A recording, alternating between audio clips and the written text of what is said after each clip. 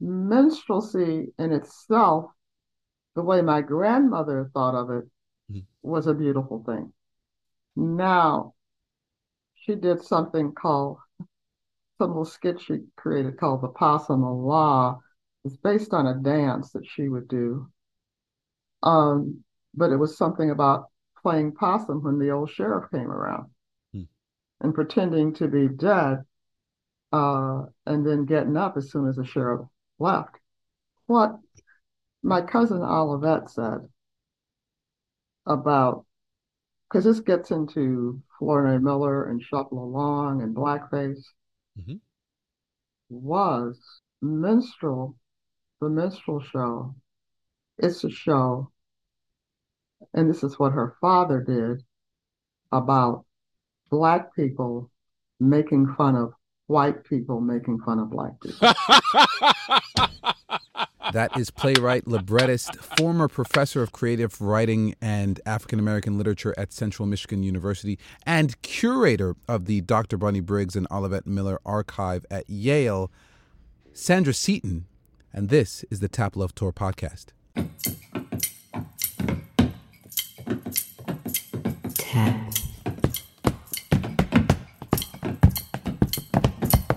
Love.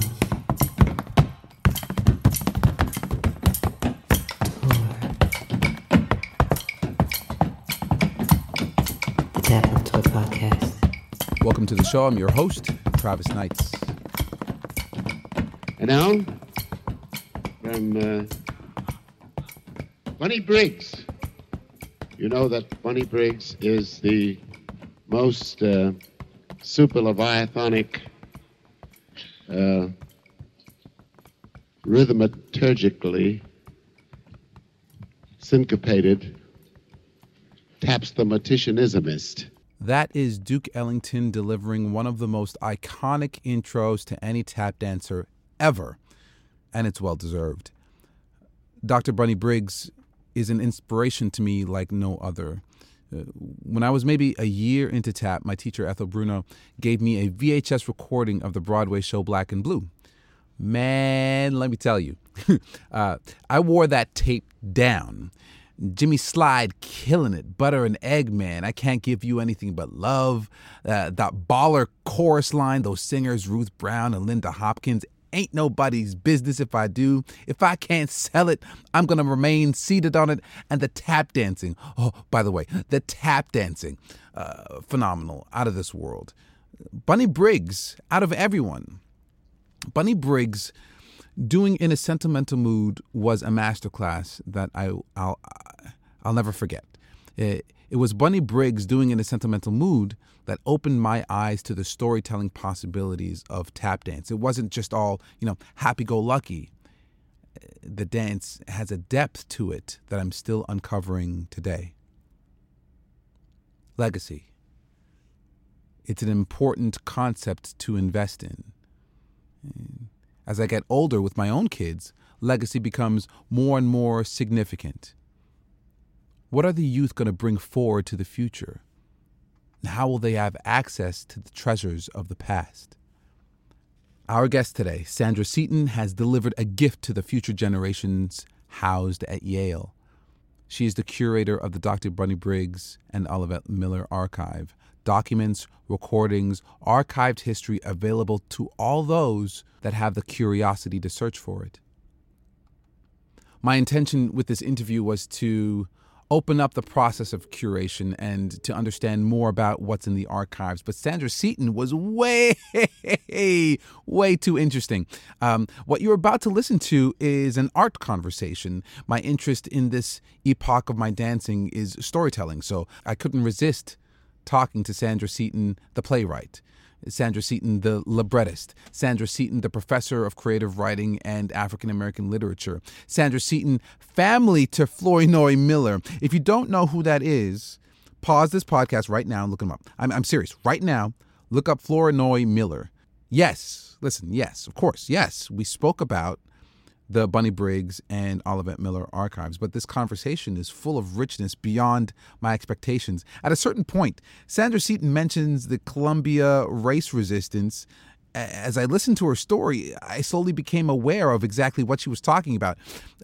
I don't like to use this word because the meaning has become charged, but it was an absolute privilege to speak with Sandra Seaton. Now, before we jump into this conversation, an important piece of information that jumped out to me was learning that Dr. Bunny Briggs still needs a grave marker at his gravesite. You'll hear my tone in the interview. Hopefully it doesn't come off as rude or anything, but I promise you the confidence in my voice, hopefully that you'll perceive, is because I believe in the love, the power, and the resources within the tap dance community. We can get this done. We can fund the marker for Dr. Bunny Briggs and transport his wife, Olivette Miller, to lay beside him. I have to reach out to Sandra Seaton to get the cost and logistical details, but please email taplovetour@gmail.com if you want to support this effort. We can form a committee and make this happen for the ancestor. Once again, that's taplovetour@gmail.com. Let's connect and work together to make this happen. Without further ado, please extend your cleanest left foot shuffles and welcome to the Tap Love Tour podcast, the curator of the Dr. Bunny Briggs and Olivette Miller archives at Yale, Sandra Seaton. I started with saying, first of all, thank you, and how nervous I am because I feel like this conversation, this document is precious to me and going to be precious to those who listen to it. Of course, I'm a tap dancer. So I'm, Dr. Bunny Briggs, huge influence on me. My teacher, her name is Ethel Bruno, and she came from Harlem, New York. Her teacher was Mary Bruce. And my teacher from Jump told me about the masters. And because I was the rare black male student in her school, she gave me VHS tape and VHS tape. One of the VHS tapes, of course, was the Broadway production of Black and Blue. And so from the earliest moment that I started tap dancing, I understood through Dr. Bunny Briggs that tap dance was able to communicate anything and everything. That piece, In a Sentimental Mood, Duke Ellington, to this day, the storytelling involved floors me. And so, of course, as a tap dancer, I'm hyper interested in Dr. Bunny Briggs. But the world of tap dance is not singular. The world of tap dance includes jazz, it includes vaudeville, it includes minstrelsy, it includes a bunch of things. Absolutely. It includes buck dancing, it includes, stories from Africa. We can't skip over these things. That's why I'm intimidated talking to you. Like I'm coming to a realization of who you are. And so can we start there? As a playwright, I had to look up librettist. I'm like, let me look at this. What is it that draws you to storytelling? What is it about storytelling that speaks to you, that calls you? Well, really, I think, and I would say Dr. Bunny Briggs, he was Bunny to me. Uh, his legacy, and he incorporates, and what's so important to me about him is that all the things he brought with him, his knowledge of tap, his being immersed in his Harlem community and what dance meant to that community, and the way he mentored other dancers. He was a man of faith, and he was so many things rolled into one, and that's the hard work that we all do when we're involved in the arts as Black people. So it's not just one thing we're focusing on. So I think, thank you for asking me. Going back to myself, my writing plays started with being immersed in my own family life. My I came from a community in Columbia, Tennessee that and during the era of segregation, we had our own very close-knit community when we had our own rituals and social organizations. My grandmother, Emma, grew up with Flournoy Miller, who wrote the book for Shuffle Along. Hmm. And Flournoy Miller was my um, my grandfather's first cousin. Let me get all that right. Hmm. We are technically, because of the things that happened in slavery and names weren't all what they were supposed to be, but my family, we are Millers, as Warner Miller was. My grandmother grew up in the tradition of minstrelsy, as you said. Hmm. She, they would do little shows where she would be the end man and her friend uh, Rebecca would be the interlocutor. And she told me all kinds of stories and she performed for me. And I know she did little skits with Effie Miller when they were growing up. They were the same age with Mr. Miller. And um, and I was around all that. I was around my mother and her sisters who all went off to Tennessee A&I, and my father went to Fisk, and they brought home the big band records and the dances in Nashville, um, and my aunt Camille told me about a yellow raincoat she had, and all the bands that would come through would sign it. So I knew early on that there was a rich Black culture that even though it wasn't recognized, it was there. Hmm. And I know when Flournoy Miller passed, there were all kinds of like Jack Benny, Red Skelton, Bob Hope.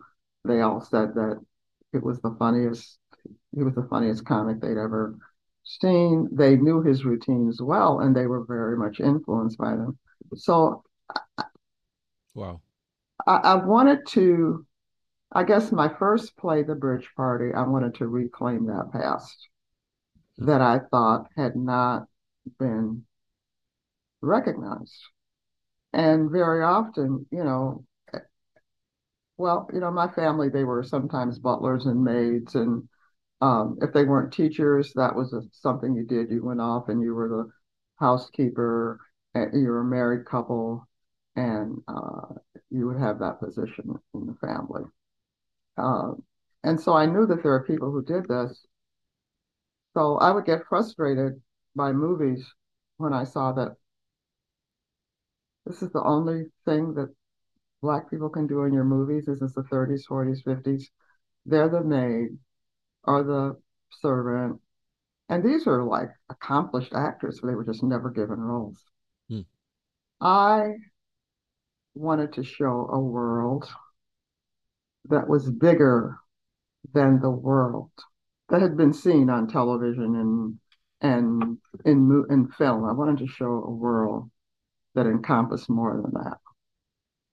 So that's how I think I started. And of course, my grandmother, one of the other things she did was she went around reciting Paul Laurence Dunbar to at teas, weddings, churches.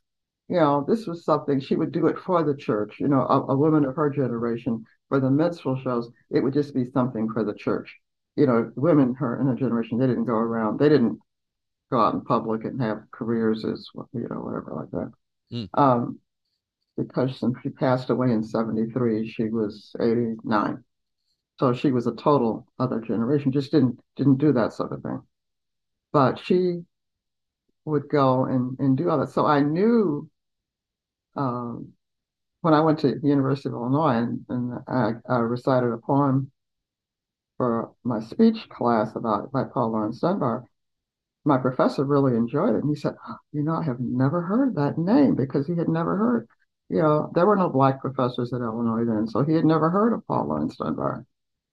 He enjoyed it, but I thought, wow, this isn't, how could you not know who Paul Laurence Dunbar is? Well, at that time, most people didn't, unless you came from a particular African American milieu. And I'm not sure whether not all African Americans would have known either because it just wasn't something that was taught. Composer William Bolcom, that I admire very much, he was at one of my plays and he saw the bridge party, and then he asked me to write a a libretto, which is the words of an opera or a classical music piece, and he set those to music. It premiered at Coolidge Auditorium, and it was called From the Diary of Sally Hemings. Mm-hmm. And of course, there is no Diary of Sally Hemings. So what I did was through my research and from thinking about my own family, I created this imaginary diary for her based on that I thought was historically plausible, which is what we do with a lot of things, whether it's we're talking about George Washington really didn't cut down the cherry tree, but Right. this is what we imagine given what we knew about him and his life, right? Hmm. So to say that this couldn't be possible, well, okay, then let's just scratch a whole lot of American history. That's not possible either. And so I wrote this, and when it premiered at Coolidge Auditorium, Library of Congress, in the Thomas Jefferson Building, which I thought was fascinating. Good God. Mm-hmm. There were 45 of Sally Hemings' descendants there.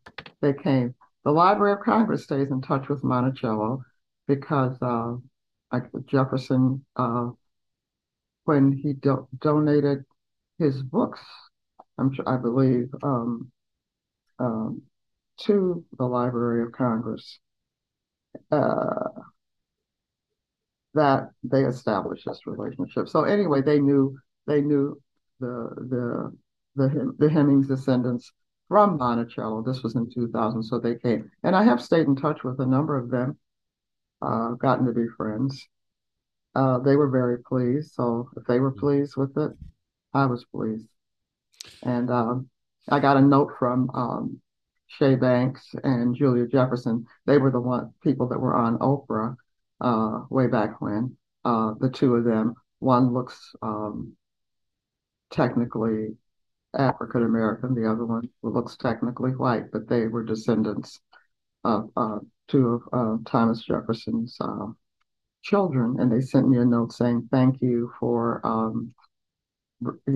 for honoring and telling the story of our great great grandma plus. So, I mean, that did it. If they liked it, then I was happy because I was concerned, well, how will they feel about this, because this gets personal. Yeah. And that was my first libretto. I went on to do I'm other so libretti. I'm so sorry. Can we? Because there's a bunch of questions that are just stacking up in my mind. The First of all, is there like footage? Are there recordings of the Sally Hemings work? Yeah, on my website, there's the Glimmerglass Festival at in Cooperstown. They This was recorded by a soprano, Allison Cambridge, at Merkin Hall, Hmm. which is, I guess, part of Lincoln Center, and that is on my if you look on my website, Okay. it is there. And I guess there's a link to it at the bottom of my email too, where it Right. says, so that is the whole recording. It's very beautifully done.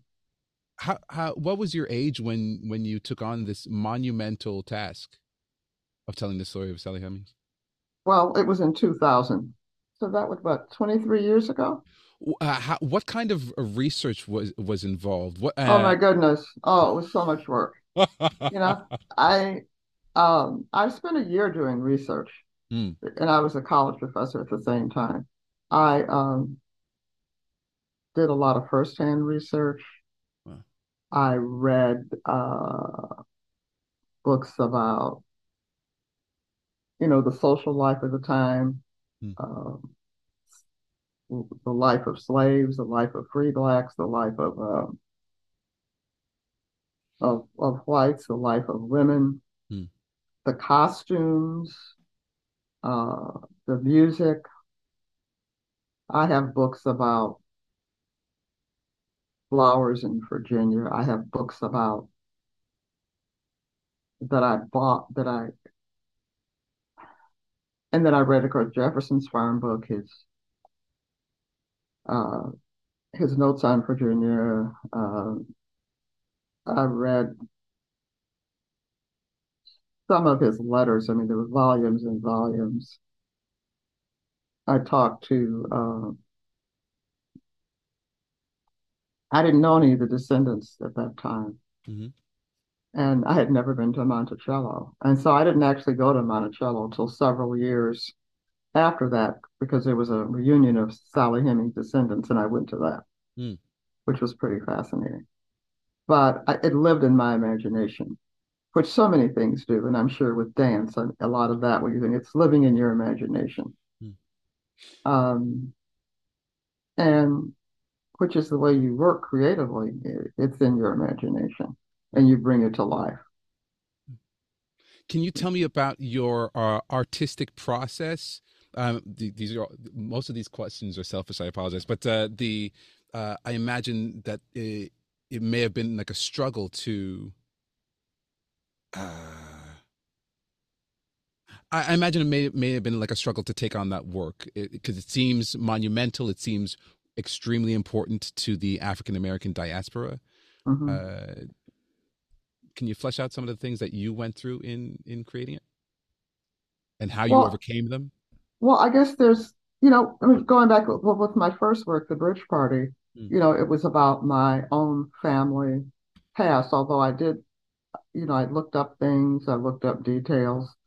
And then, probably since that first writing, I imagine I've revised that 10, 15 times. So it's not so much the process of writing, it's more the process of revising with just about everything, and every time, say, it's been produced, I can think of things to change. Mm. Now, that's different with the libretto operatic work.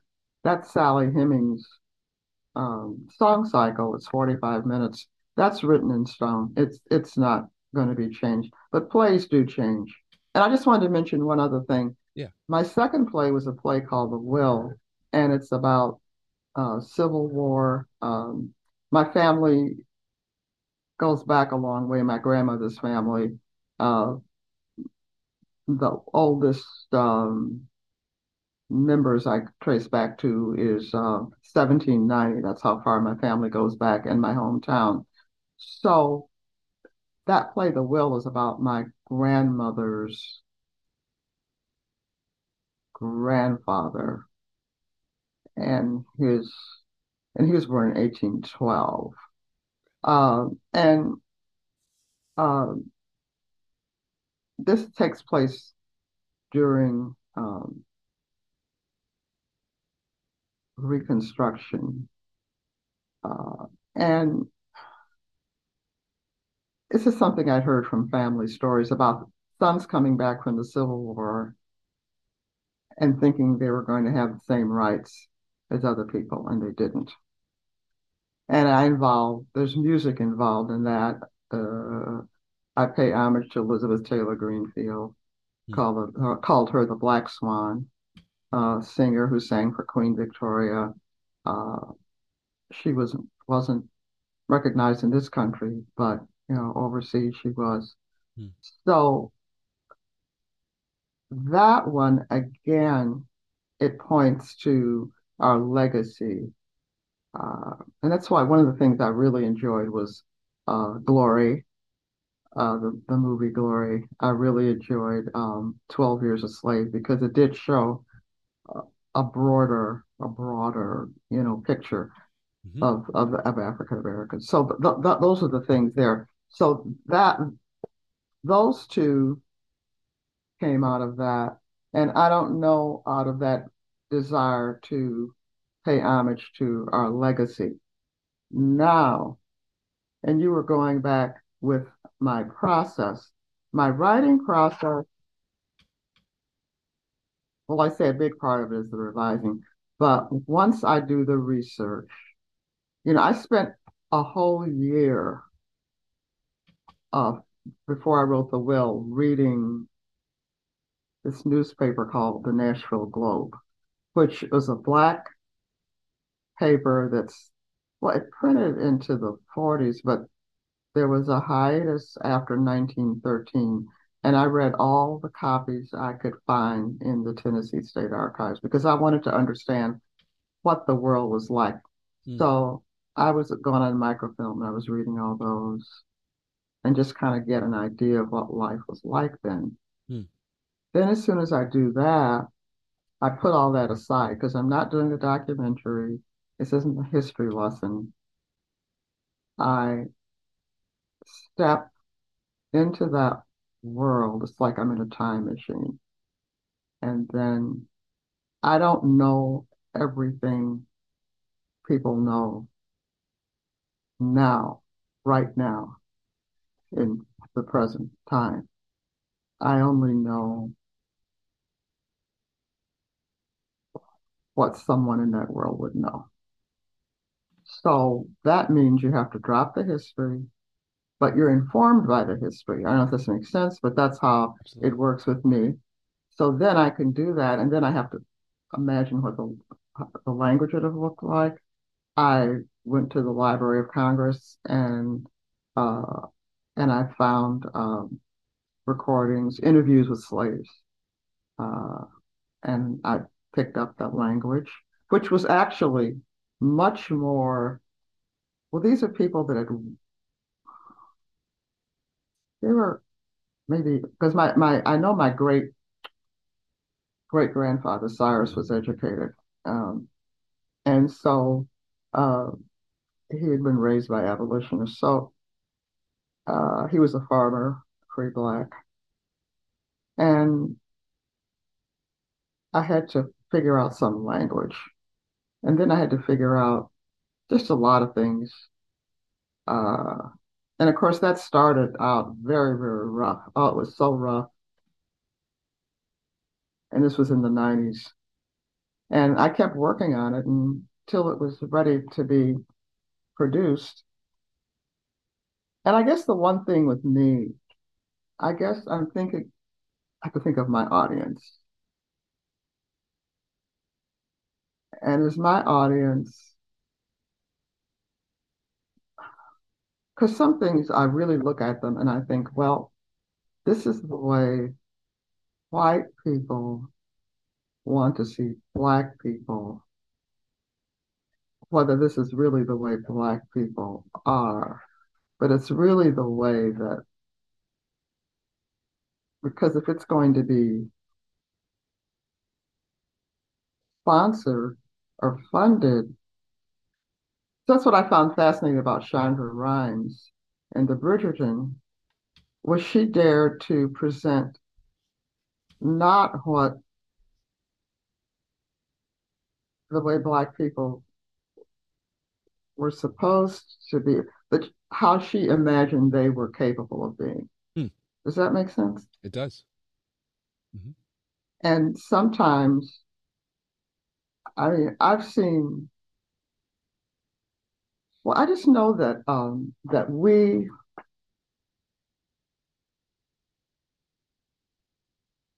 have been molded by the perceptions of others that maybe we think this is really who we are. Hmm. And so,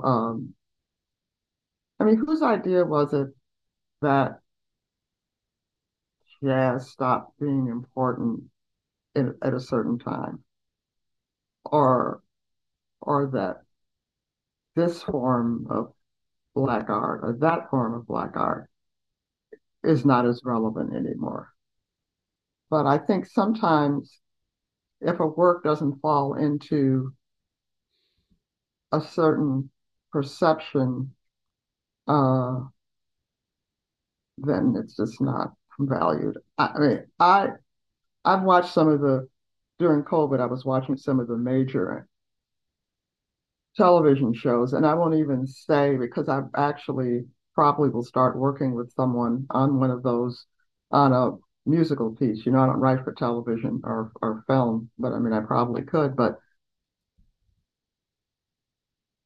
the roles of of a particular show that I was watching, they're so narrow. The African Americans have such narrow roles. If they're doing something somewhere, like they're a lawyer or they're whatever, they're a investigator. That's all they do. They don't Mm. go home. They're just there doing their little thing. Um, so that, I'm getting off on that, but I I think wanted to. it's yeah. Sorry, I think it's right on. The it's I guess what I'd say to that is, the as the story goes, minstrelsy starts in the 1840s, Hmm. and lasts until the 1950s. Hmm. Uh, uh, my question is it necessarily the case that it's not a minstrel show uh, if there's no blackface? You know what I'm saying? Like, is it just because there's no blackface, does that make it not a minstrel show? When you're talking about the perceptions that are being manufactured and portrayed by non-black people about black people, Hmm. it's very it's detrimental, and it affects black people and our perceptions of ourselves. And so I'm sitting here, I'm listening to you, and my heart is overflowing, and like I'm grateful for your decision to uh, take on the task of being a storyteller and writing our own stories. And similar to your curation of the Olivette Miller and Bunny Briggs archives, it's like this. It's a part of storytelling. It's a part of preserving a specific legacy and a complex, dynamic view of people, of ourselves, of Right. each other. Yeah. Well, the thing going back to the one about the Civil War, the other shoe that fell on that was a historian in my community, a black woman who's our county historian, the first black woman to hold that position. The South is a big history place, and um, uh, she sent me, and I from the Library of Congress archives about Ku Klux Klan investigations in the right during Reconstruction.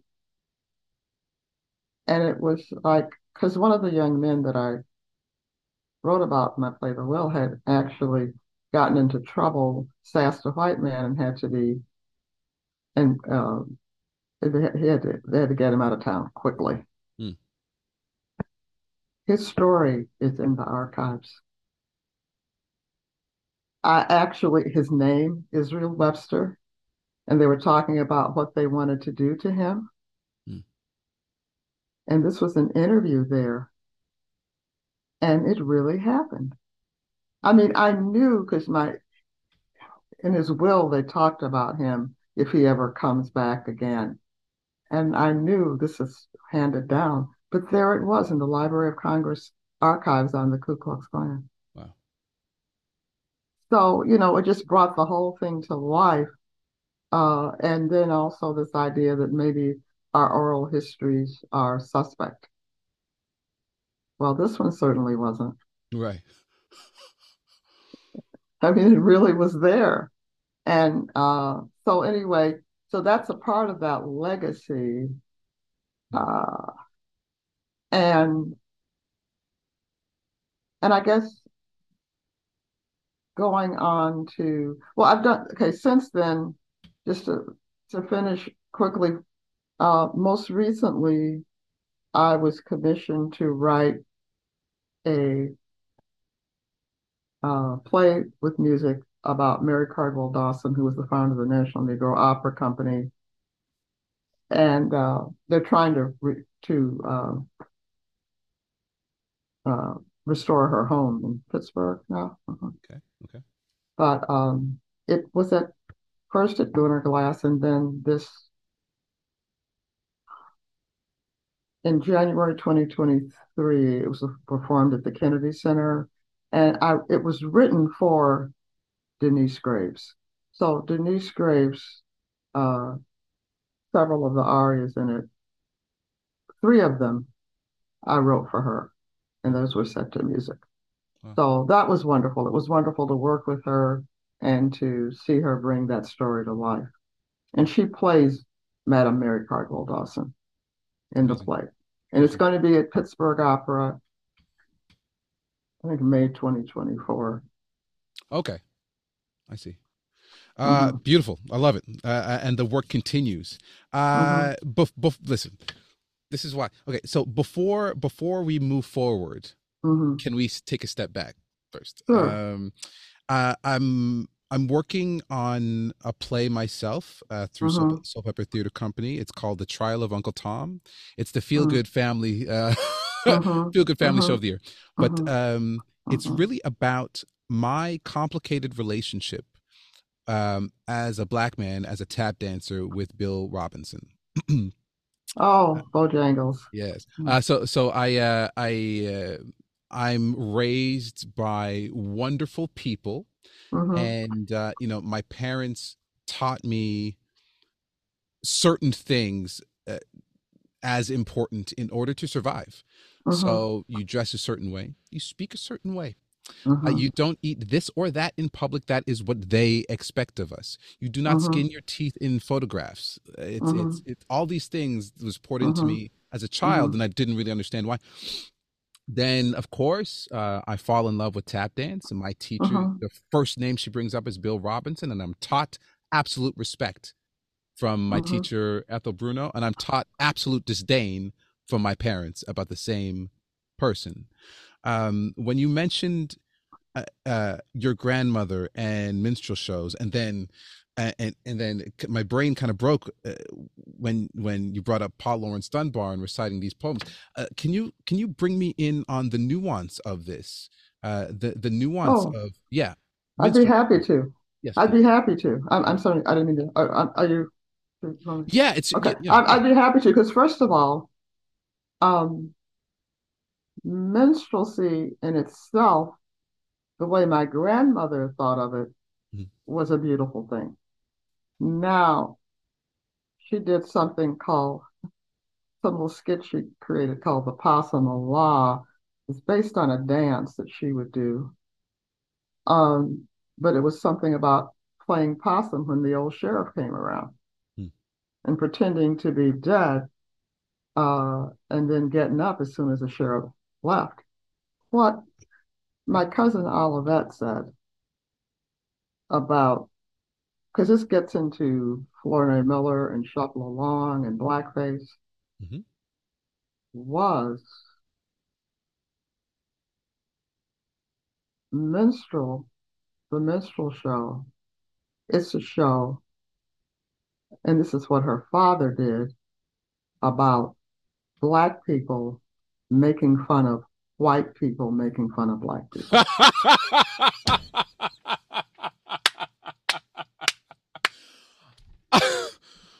I love that so much. Okay, wow.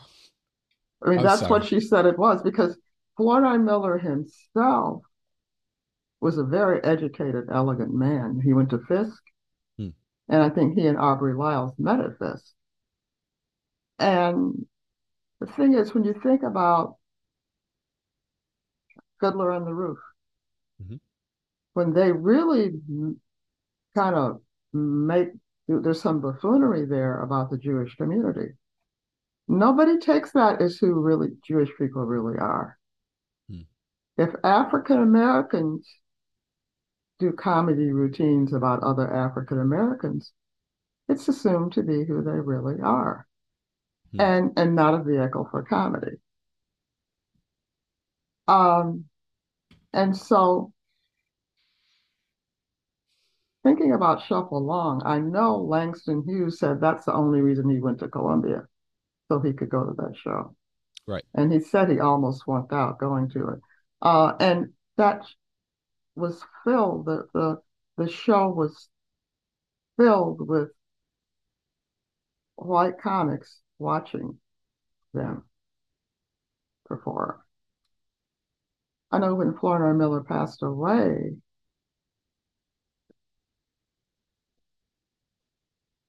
there were all of them there. I mean, I have letters from them or in the archives praising him as the biggest influence on them.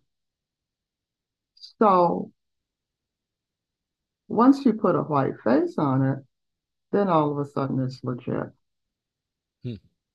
But when African Americans were doing this, part of it was there was not the realization that there was a huge African American community that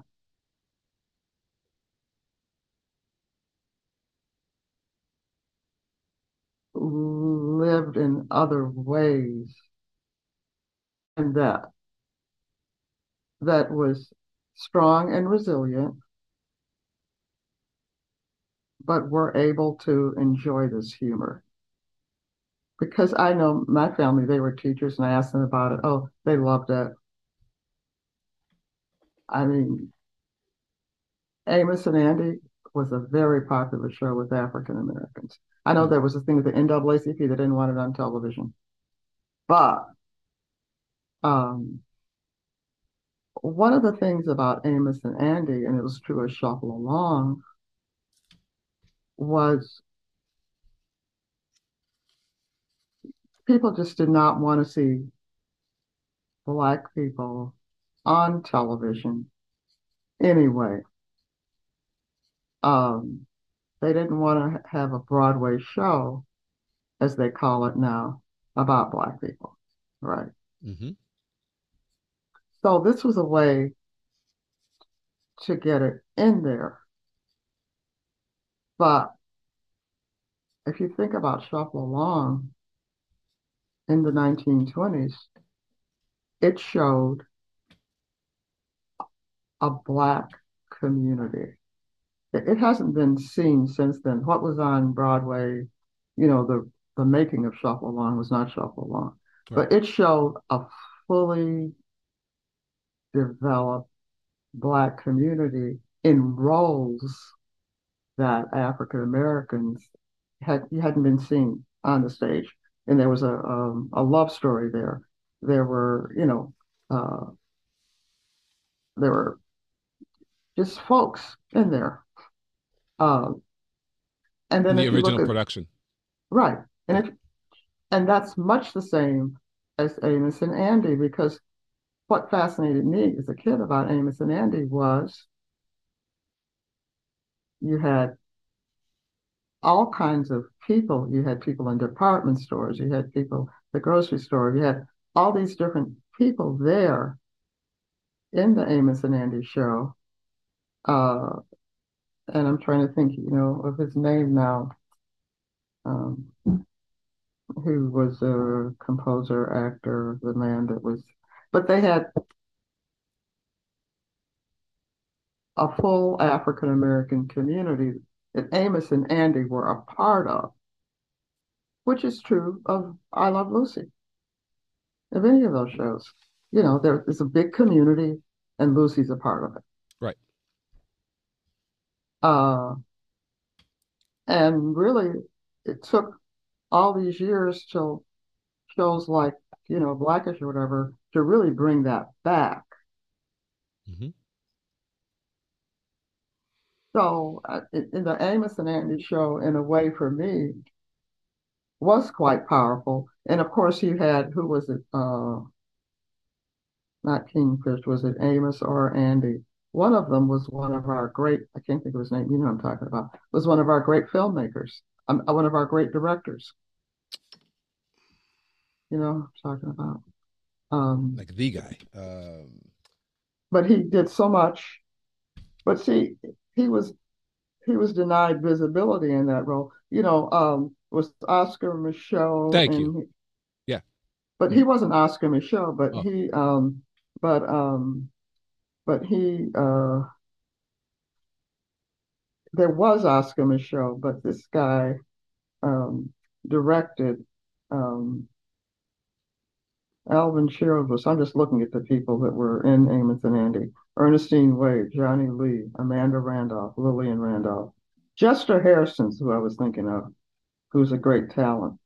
But I mean, these are all people that were important people in showbiz. But Spencer Williams was uh, a pioneering uh,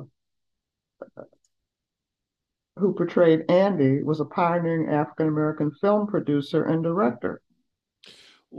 it seems to me that with everything that you're saying,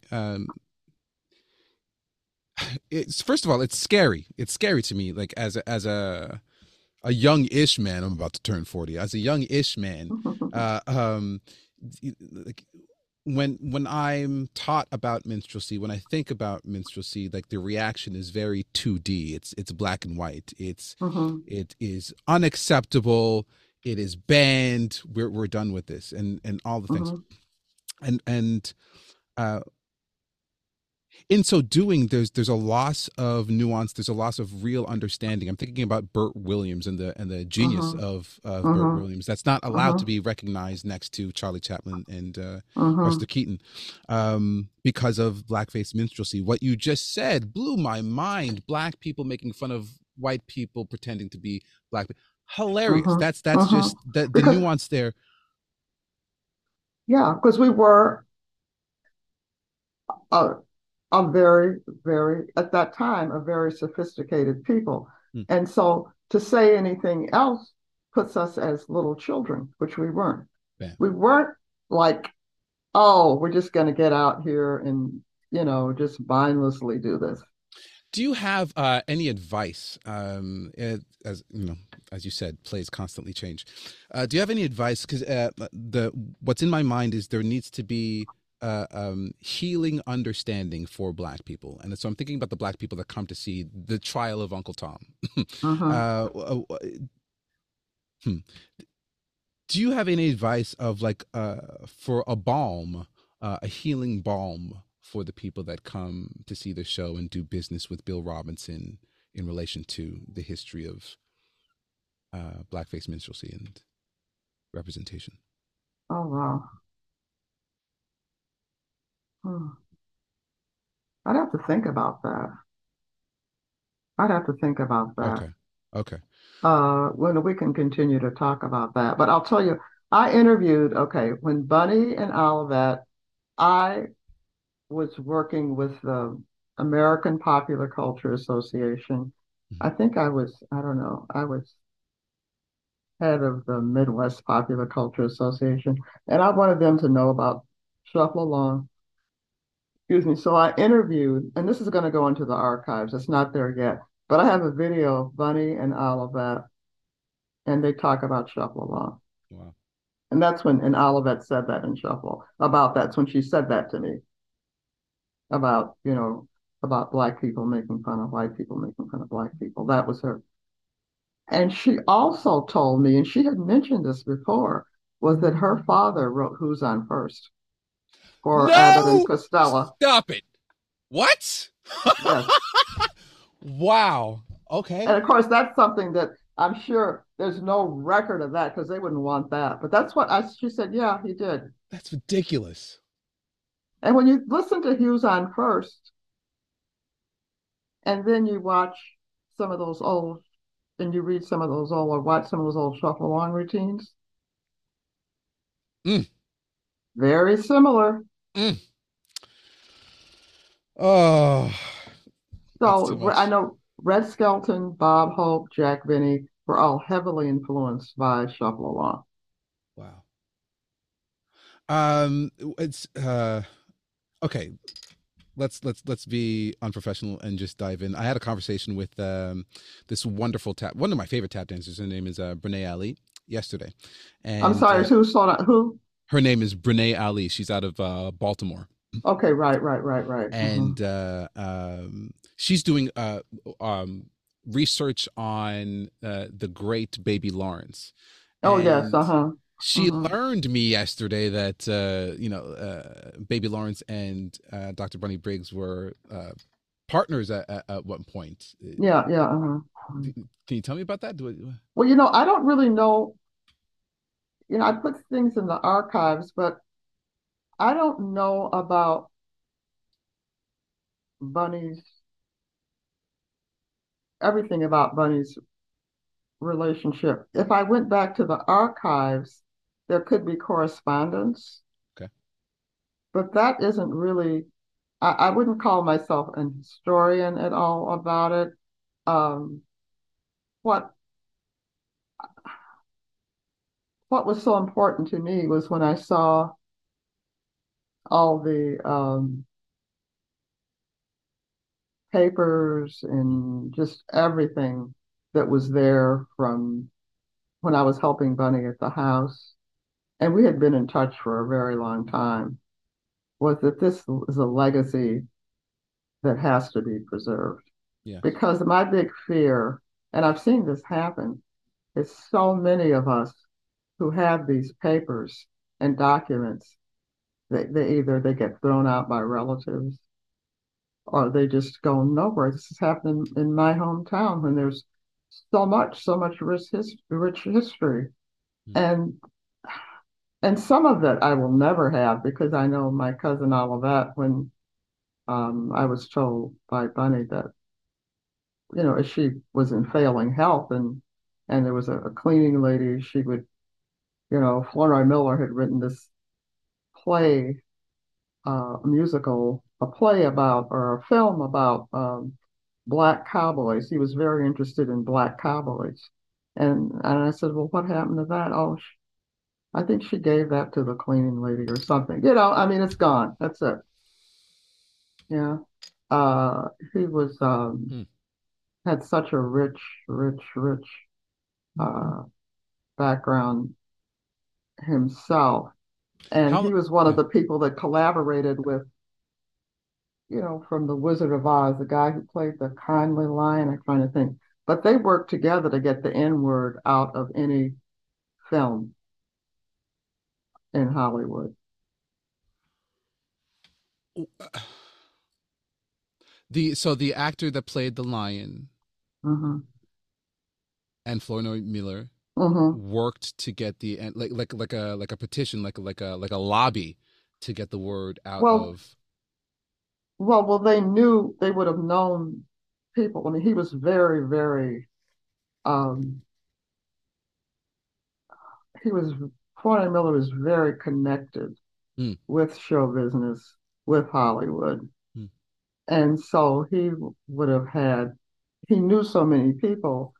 And, and I'm pretty sure it was the Kindly Lion. But he was friends, with, I was trying to think who was that in The Wizard of Oz? Bert Lair, Or maybe it was the Law. Tin Man. Hmm. Um, I'm just trying Jack to think. Jack Haley, Uh, I, it's in the Ray Bolger, Scarecrow. what about it wasn't Bert Lahr. It wasn't um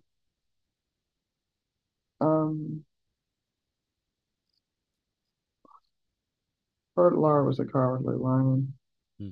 and I think it was who was the whole cast of So you got Jack Haley and Ray Bolger and Jack Haley. I'm pretty sure it was Jack Haley. okay, Tin Man. Yeah, yeah, okay. The Tin Man's Jack Haley. They worked together to make that happen. Um, hmm So hmm how long did this process take you? The curation development of the archives. Oh my goodness. Well, let me just go step back a minute. Yeah. the thing, like I said about Bunny, was that he was a person, individual who had great respect for legacy, for the arts, for just the right way to hold yourself, to proceed. And this was in everything he did. Hmm. When he was with Olivette, he was the gentleman. He treated her as a lady. He was a kind, um, thoughtful person. And when you were around him, you knew you were in the presence of someone who had a real respect for others, including you. If you were in the room with him, it was about you. It wasn't about him trying to get to his agent or do this or that or blah, blah, blah, blah, blah. Hmm. He gave you all his time. And I think he was a great role model. He said when he talked to young women, he would talk to them about how to sit, where to put themselves, not just how to dance, but just how to conduct themselves properly. And he would tell me about that. And my kids are my sons, the ones that you were just speaking to, they who never met him, but talked to him on the phone, and they just were just in awe, just Hmm. from phone conversations with him, Hmm. and just telling his history, his stories, and uh, uh, so he, when I think about him and wanting to preserve his legacy, it really gets into about my family's legacy and how important that was to me, and how so much of that has been lost and is being lost Hmm. right now. Because, you think of those names that you mentioned, I don't know where their papers are. Uh, and then another thing, and then photos. Uh, I'm frustrated because, I have photos of my family from the 1800s, and I know they're my family, but I don't know who they are.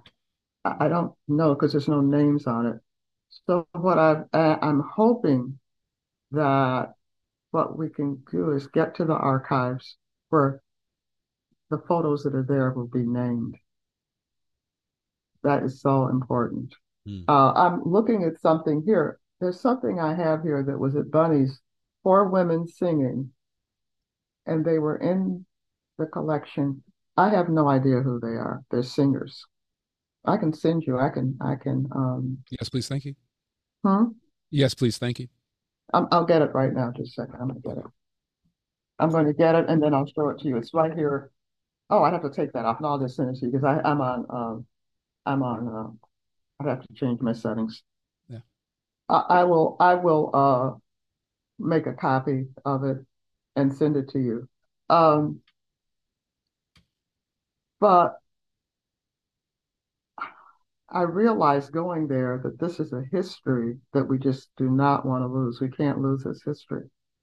And I know, I half, know, I know, I know. This is obvious, and it's obvious to me. But I just wanted to state it explicitly, if you will. mhm. Why is it so important that these things be preserved and remembered? Well, because in the era now, we have a very limited um,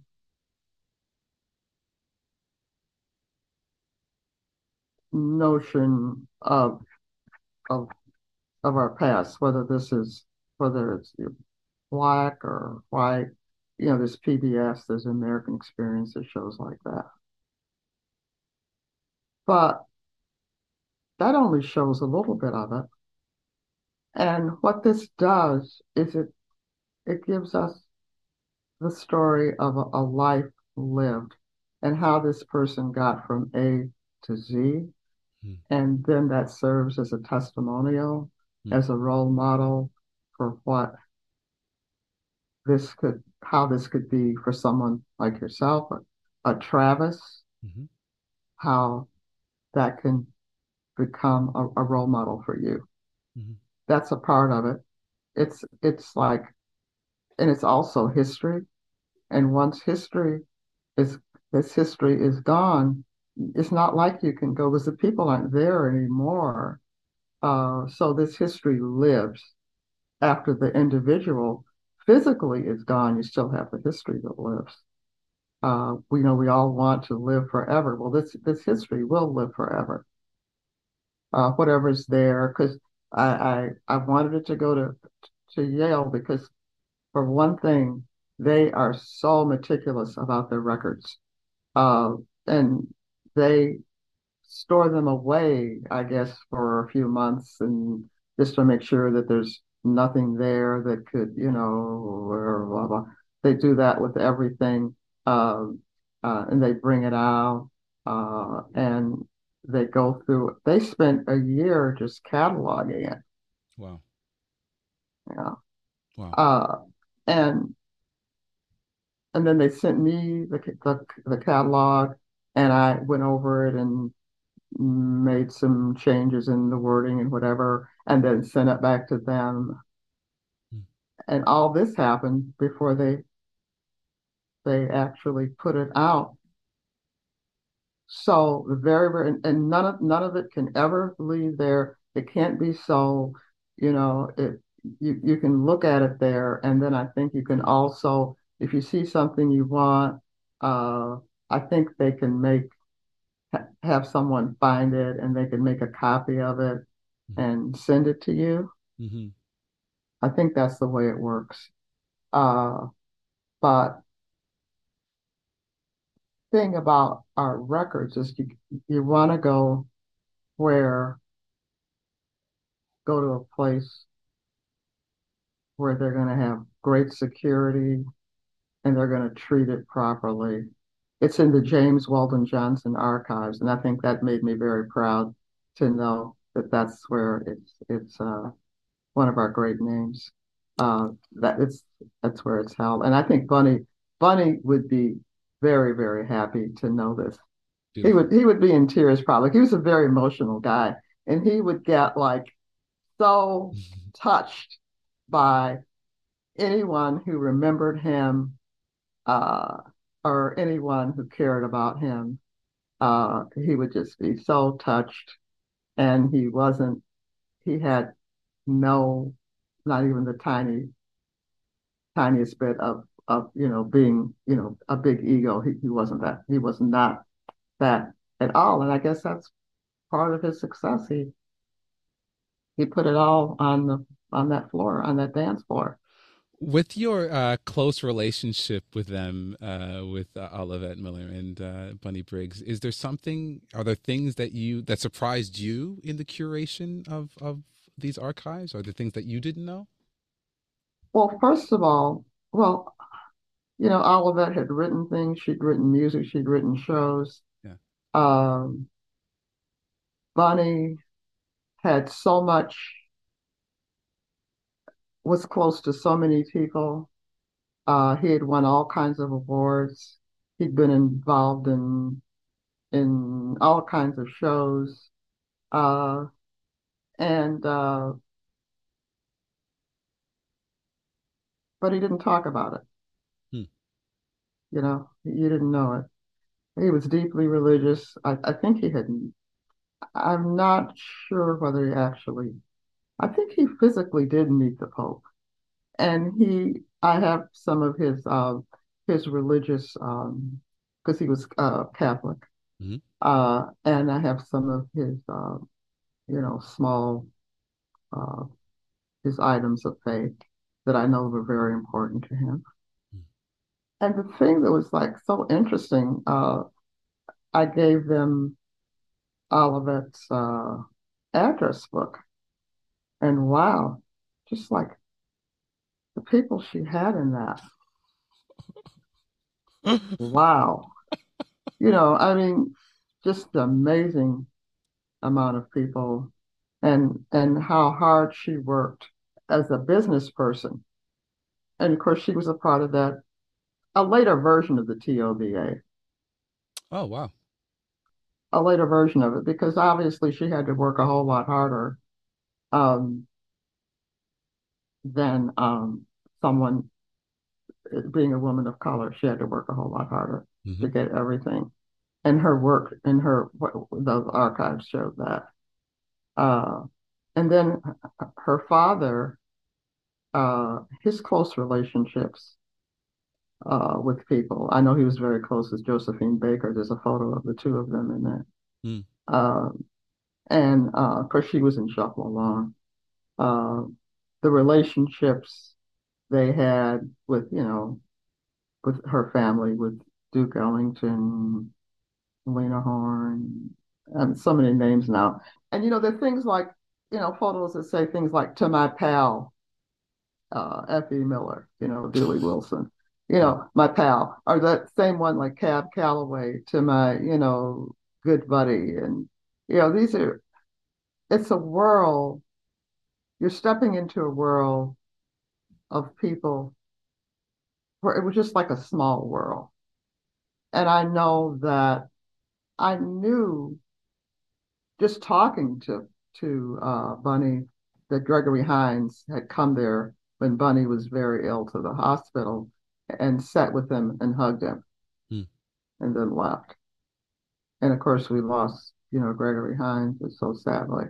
And I did know from knowing Bunny, even though I got a lot, there was so much more. Mm. Like, where was his correspondence with Duke Ellington? I don't know that that was there. And, things like that, or letters they might have written, because what happens is, people move around. We don't know Mm. if things like that get saved.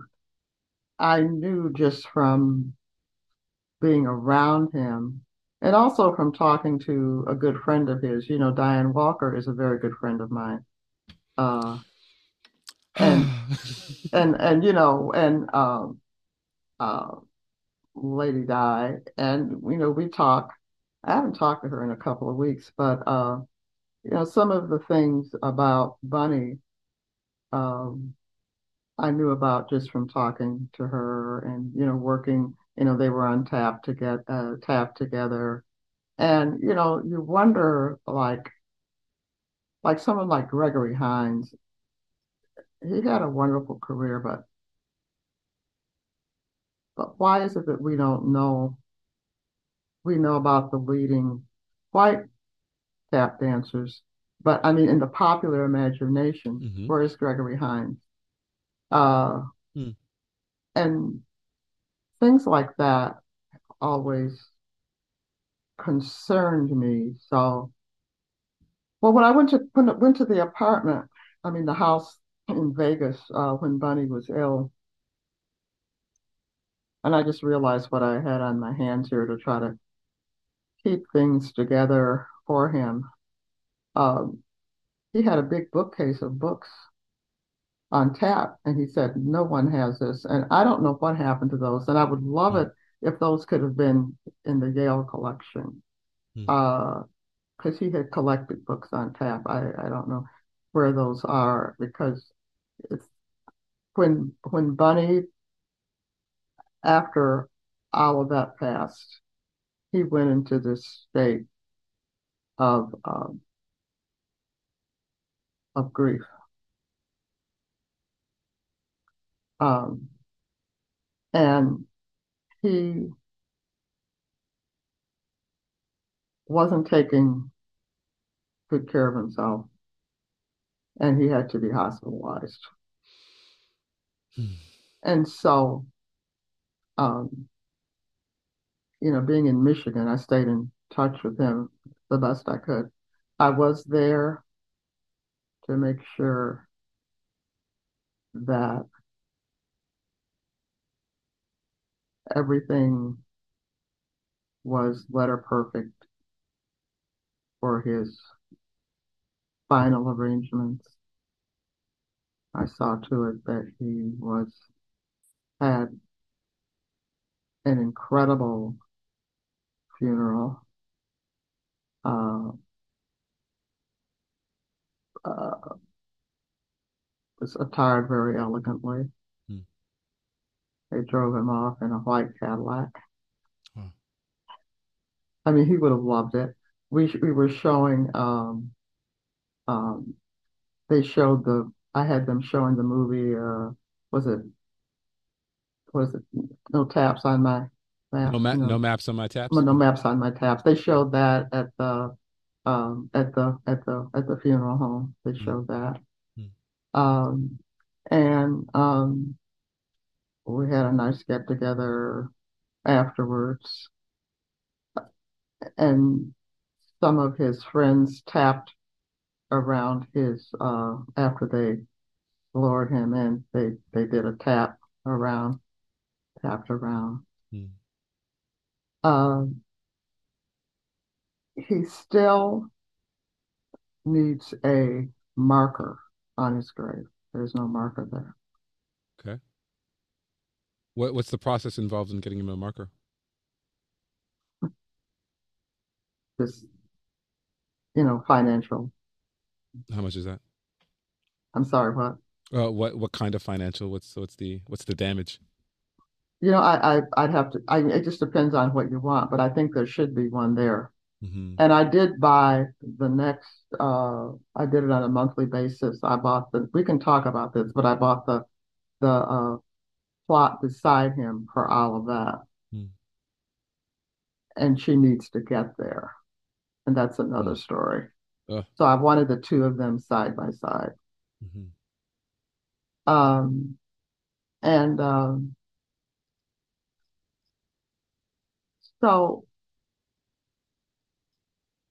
after he passed away, it was just a question of making sure that people realized the importance of his papers because we see this so much that I don't know if we appreciate the importance of our own history because, people don't read as much anymore. And so much is to do with the media, which is fine. I mean, it's really not my world, but because I, really don't have time um, to go there. But um, that's how our world is preserved, or really anybody's world. And that's how, with the Library of Congress, I was able to find the paperwork, see that about the Reconstruction. They still have that there. They have Amazing. the Amazing. archives from Reconstruction when the government came in, the federal government came in and interviewed people about the Ku Klux Klan. Wow. Um, it's there, uh, and now Bunny's uh, papers, and I still even actually I have more that I need to send. Um, they're there, and the F.E. Miller papers are there, and cousin Olivette's are there. But the thing is, I think when we see when I heard them talk, and when I heard them talk about Abbott and Costello, or uh, some of these other people, Jack Haley, then you get a very different picture of African American life. Because what Mm. happened, I think, is a lot of our things have been borrowed and then used to create somebody else's story as if it's their original story. Right. And it's not. Hmm. It's not. And so uh, it seems when you put a white face on it, then it becomes legit. Art is there to be influenced by. And so you have a great comedian like a Lucy, and nobody's taking anything away from her. But if you would put Lucy as a black woman, then she would be a buffoon. I've never ever thought of it that way. Hmm. I mean, people would be saying, well, does she really represent us? Right. I mean, doesn't that seem, am I wrong there? Nope. Hmm. Hmm. So we have there's this very narrow way of representing us culturally, and it seems that anything that falls out of that, then, just forget it, you know. So tap is Yeah. so important. Tap is so important. I just want to say one thing I'd forgotten was my grandmother used to do something, and they say Flournoy Miller actually invented the Charleston, You gotta be kidding me. You can't. No. Okay, go on. Go on. but my grandmother What? used to do what she called the real Charleston. Okay.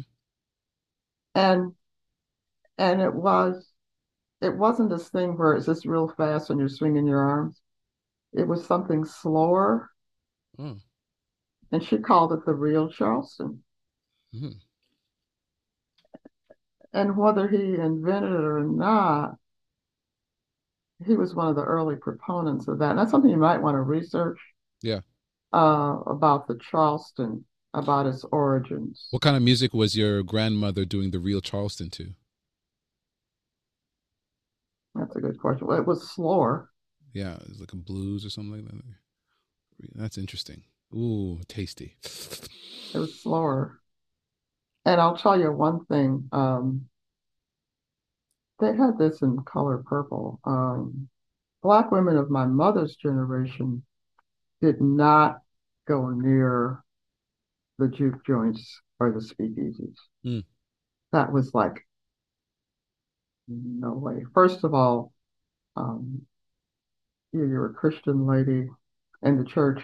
So, I mean, the idea that you would have gone down there or that her sister had started one, well, you would have been banished from the community uh, totally if you did anything like that. The blues was, of course, a great thing, but it wasn't, it was something that, because there wasn't any protection for women in the society at that time, for Black women. Hmm. And I mean that in any way you could think of.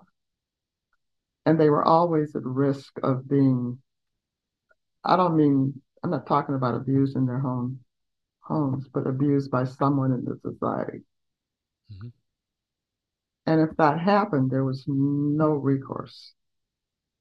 The myth was about the fragility and the ascendancy of the white woman. The Black women had none of that.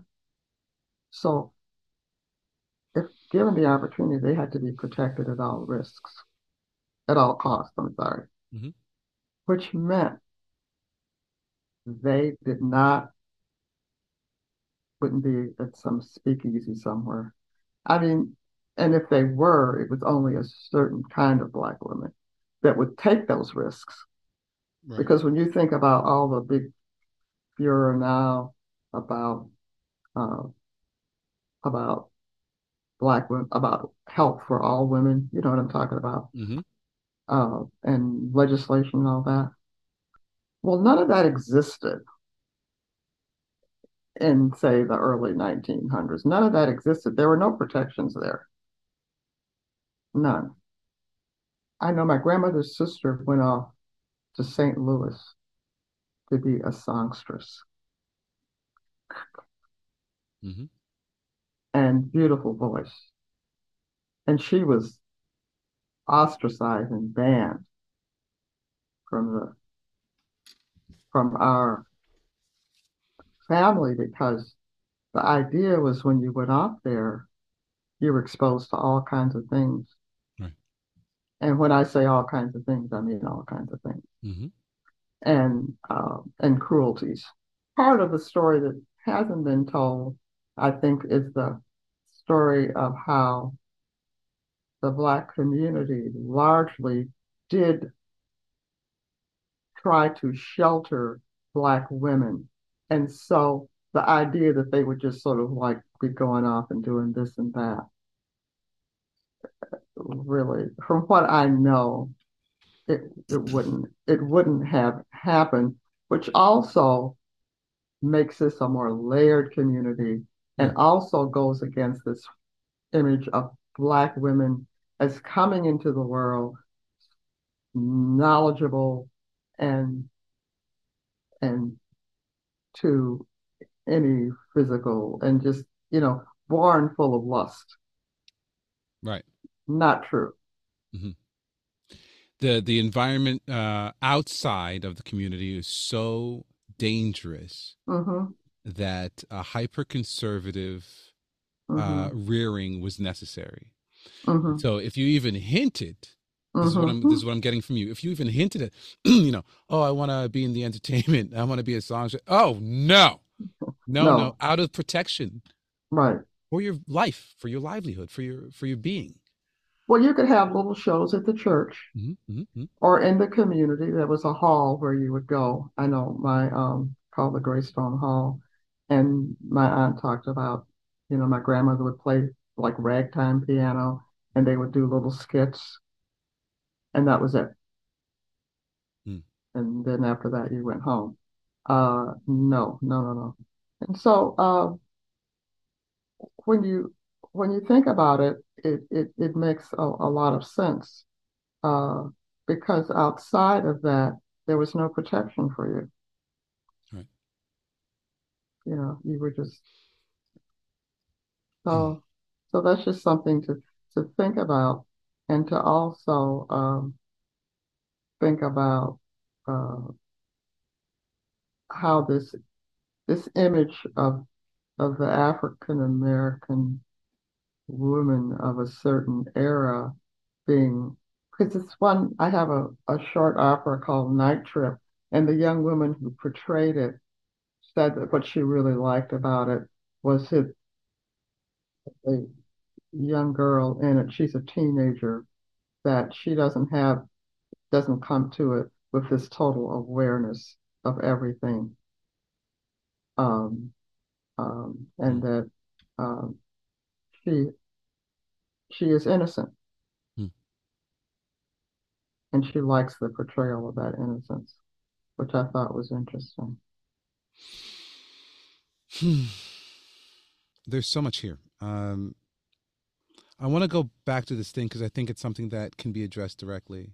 Hmm. Should someone set up a fund to pool money, resources to put towards Bunny Briggs's, what do you call His it? marker. His marker. Yeah, yeah. It would be Bunny. It would be the two of them would be Bunny and Bunny. Olivette. It I would know. be it would be on the same could be on the same marker Hmm. really, I would think. Yeah.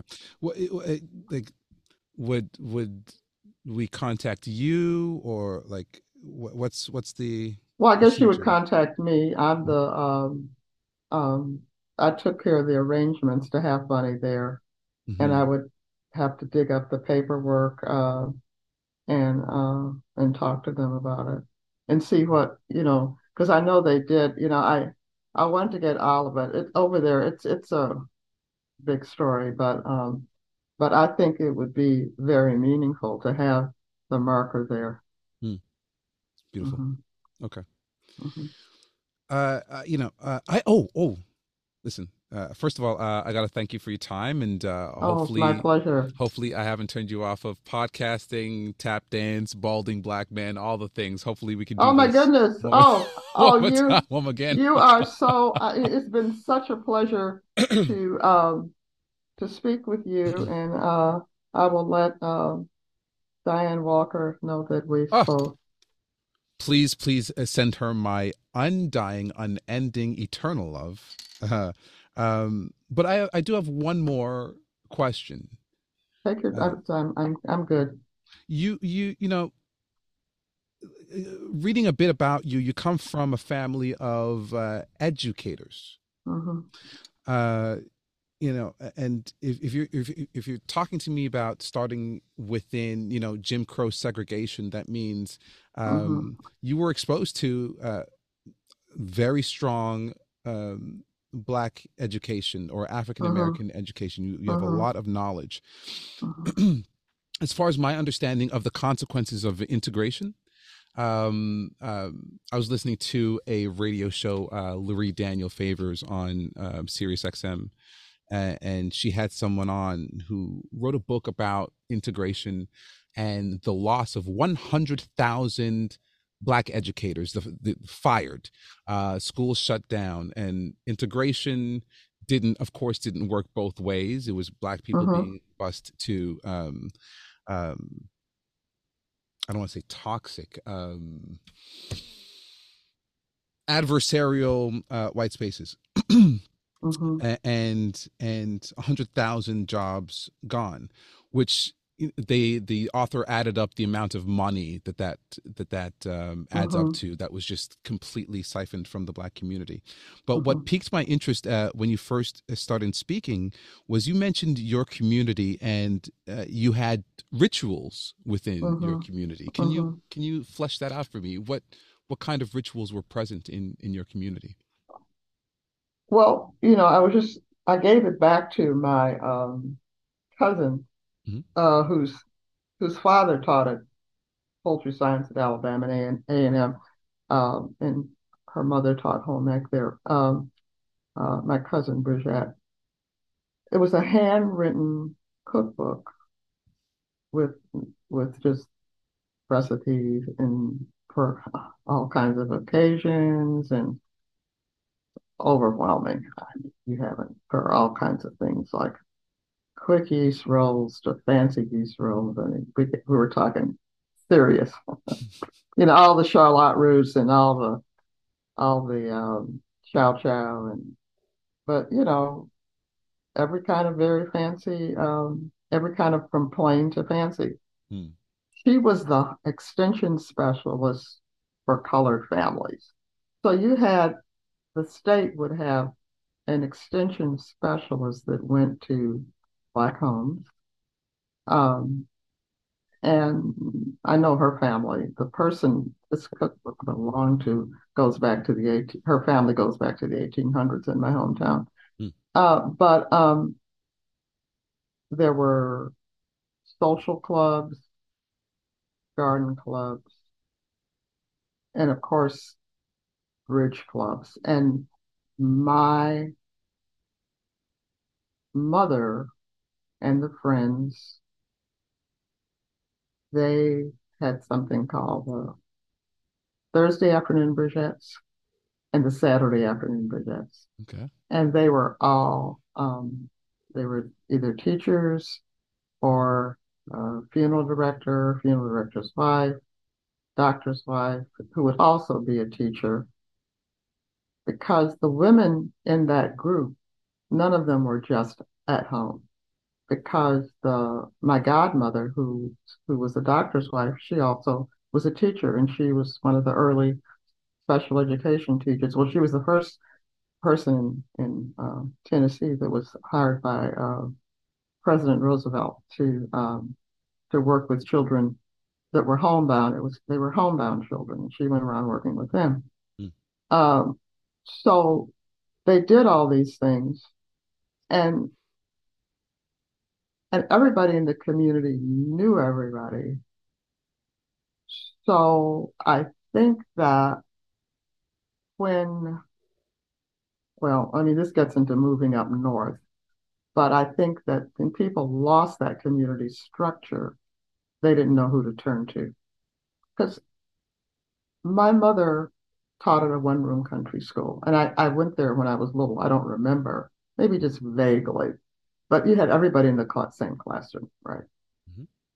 And so she taught kids how to brush their teeth if they needed to. She would bring toothbrushes and how to tie their shoes. I mean, it was like the whole thing Hmm. if they needed it. And it was maybe because the family couldn't afford a toothbrush. It wasn't, they would have if they could have. It's not like you could go to 7-Eleven, where Right. would they have Right. gotten this toothbrush? Right. But she would bring the toothbrushes to school with her, this sort of thing. That's what she said. Hmm. Um, so there was it's like a big extended family. Uh, and so when people moved out of those communities, then, where do you turn? Where's your sense of belonging, your sense of identity? And and we moved to Chicago, and I never really liked the North really that much because, there wasn't that sense of community, even Hmm. though, I went to a very good school there. But I think those different organizations and that tight-knit community in my hometown, for instance, was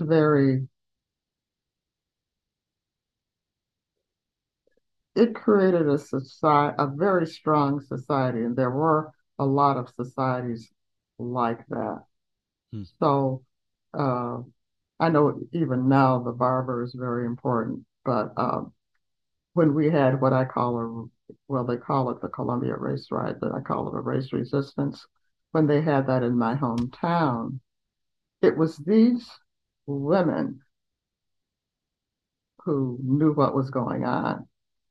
And the funeral director's wife, who was a very close family friend, the night that martial law was imposed on my hometown, she um,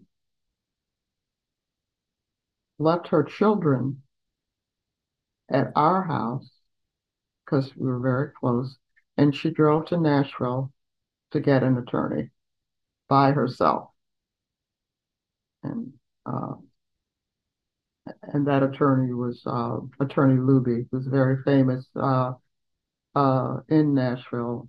The building's named for him, and he worked with Thurgood Marshall. So Thurgood Marshall came down and defended the men who were charged, and they were all charges eventually were dropped. There were Wow. 25 men, and out of 25 men, 24 men, the charges were dropped. W- Um, Yeah, when was this? 1946. Golly. Okay, so what preceded the resistance? Well, this was right after World War II, Hmm. which parallels my play about the will about after the Civil War because things hadn't changed. So they came back from World War II, and and of course there was a fear probably in my community was like, boy, you had those black men over there, and they had gave them guns and whatever, Lord knows what else, and here they are, they're back here. So this young man had gone to a store, um, a radio store, and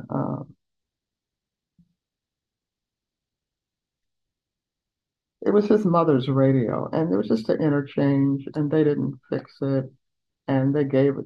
First, they didn't fix it, then they gave it to somebody else, and they gave it back. Whatever. There's an argument that ensued, and and um, and some pushing, and he was there with his mother, uh, and the young man who just come back from the war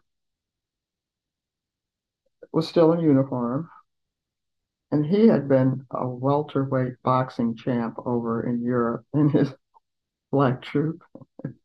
So he knocked this guy. He hit him, and the guy fell through the plate glass window. Wow.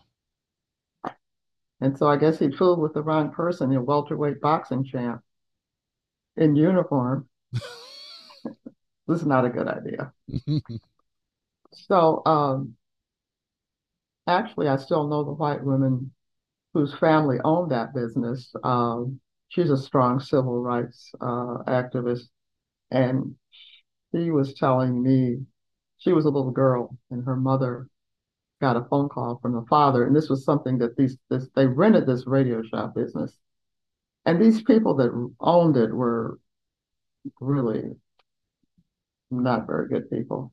Hmm. Um, that the father called the mother and said, uh, "We got to get our window repaired. We got some glass to put back in." So then this really stirred things up in the town. This really, the the some of the white people in the town. It's never everybody, but they wanted this guy. They wanted him bad. Hmm. You know, they wanted to take care of him right then and there. Hmm. Because that was considered, the worst crime. Yeah. Uh,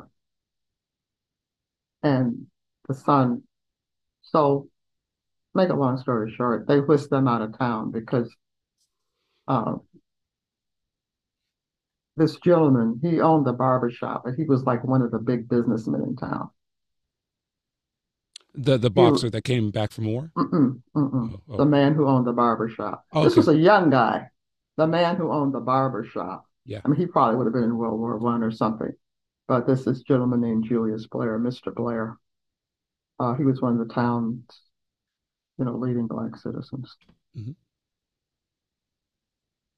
He said, "No more social lynchings in this town." And so when the rabble rousers came in and tried to, you know, tear up the black business district, the the black men were up there on the rooftops waiting for him. And so, and they started shooting and they turned away. And then martial law was declared and they brought in the troops, whatever. And so that's when our close family friend, who was a member of the Bridgettes, drove to Nashville while it was under martial law, Wow. which was incredibly brave of her, by Yes. herself at night in 1946, Wow. and went and got Louis because see they had declared there would be no long distance calls going out of town. They didn't have cell phones. They didn't have any way of calling and saying, "Could you come?" She had to go get him. Wow. Wow. I didn't know that she did it that night until I was talking to her daughter about a year ago, and she told me that yeah, Mama drove to Nashville and got him and drove him back to Columbia that night. I mean, what an incredibly brave woman. And so I just wrote a short play about that night. Okay. I just did that. I just did that. And I'd always meant to since I heard the story. So I did write a short play about that night. And uh, yeah, so stories like that you wouldn't know about. And a Thurgood Marshall, Hmm. um, when he was there for the trial all those weeks, he would come, they would bring him to our house to have his meals. Because of course we were known, the ones, like I said, the ones that weren't teachers, they were the dynamite cooks. So wait, the 24 of the 25 men that were being prosecuted were some of them that were on the roofs protecting the Oh, neighborhood. I don't know that. Oh, we don't. Okay, okay. I Oh don't know gosh. that because I interviewed a lot of individuals about that. I interviewed my mother. I know there's a dissertation about it. I interviewed a lot of people that were there, and when I got 4 or 5 of those men, and I know they were there, and it was one evening on the porch, and I had my cassette tape recorder, and I asked them, and they said, "I don't know," and they just said, "No." I said, "Were you there?" No, they wouldn't say anything. So Taking I it to the never, grave. uh-huh. Yeah, I never got. Whereas a woman who worked for the funeral director, who was there and was one of the well-known people in the community too, she told me the names of the people that were up there. Hmm. But they, because, yeah, they didn't want to have, in a town, small town, they just didn't want to have that connected with it. And if it ended up in the paper or something Mm-hmm. or whatever, Mm-hmm. uh-huh. because they have streets named for a street named for because one of the men who had been involved in a prior uh, lynching in my hometown, he was the county magistrate. Okay. And he said, well, let me just take this boy, the young man back, and I'll get him out of town. And Julius Blair said, no, you're not taking him anywhere. I'll do it. So he had that much power to do Wow. that. Wow. He got him out of town. But there's a street named after that magistrate in my hometown. Mm, mm, mm. So, it's like, but we're trying to get an African American museum now on the site of the funeral home. So hopefully, just which would be very important because a lot of things, that you just, what happened to them. They're just, papers and documents. And, Right. after the schools closed, okay, where are all those records, our schools Right. that were, because see, that was the schools and the churches was where all the records were. So I've always had this big desire to preserve history. Mm-hmm. And, um, and I know a lot of it slipped through my hands because early on, I didn't want to say to somebody, here, can you give me those to keep? I didn't want to Mm-hmm. say it because as a woman who had everything, Miss Cornelia Brayton, she had so many papers um, from our hometown. Yeah. And and I remember seeing something, a newspaper article about Thurgood Marshall being in our hometown, things like that. He Mm-hmm. was just sitting there on a chair. Uh, and so and then she passed away, and nobody knows what happened to all. She had a whole like a big room the size of a living room with documents and Wow. papers. Nobody knows what happened to those. So one of the things with Bunny and Olivette and um, Effie Flournoy Miller, her father, I just didn't want anything to happen to any of those papers because those are precious. Hmm. Thank you for listening to the podcast. If you like what you heard and want to support Tap Love Tour, then join our Patreon at patreon.com/Travis Knights. Patreon is a service that allows people to support artists and creatives that make content that they enjoy or benefit from. If you're considering joining, know this: you will be contributing to the creation of new work. It's astounding how long this has taken me, but I'm currently like hunched over. This is my life. Okay, you're listening. I go to a rehearsal, I come back home and hunch over and edit. I go do a show, I come back home, hunch over and edit. Currently editing Tap Love Tour's first documentary feature called Restorative Culture, Jonathan Morin. I'm in love with it. I hope you love it too, but it's time consuming and listen, it'll be out when it's out. You hear me? Stop frustrating me. Okay. Tap Love Tour goes beyond this podcast. The TLT is a production house that creates pieces, music, dance, vlogs, documentaries, all related to the dance. I have plans for collaborations that are now achievable over time with this Patreon model. You're all essentially Tap Love Tour micro producers. Now, if you want to help us to create, if you want to join the Tap Love Tour family, then head over to patreon.com/Travis Knights and join at any tier that makes sense for you. We'll be back next time with another wonder-filled guest. Until then, much love, one love, Tap Love, peace.